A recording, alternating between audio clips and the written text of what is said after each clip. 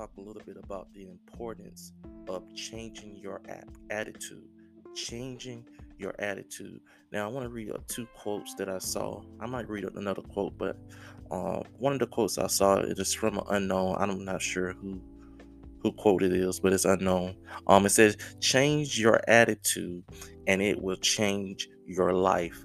That is so important to understand that when you change your attitude, it will change your life. When you go to your job or go to somewhere that you're not motivated, you don't want to be there, you have to change your attitude, because when you learn to change your attitude about it, you will start to enjoy things better. You will adjust to a life better.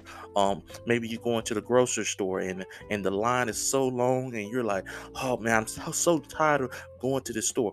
You have to adjust your attitude. Just change your attitude. Whenever you change your attitude, your life will start to change. Amen.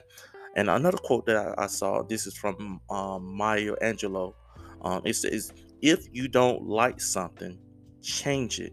If you can't change it, change your attitude.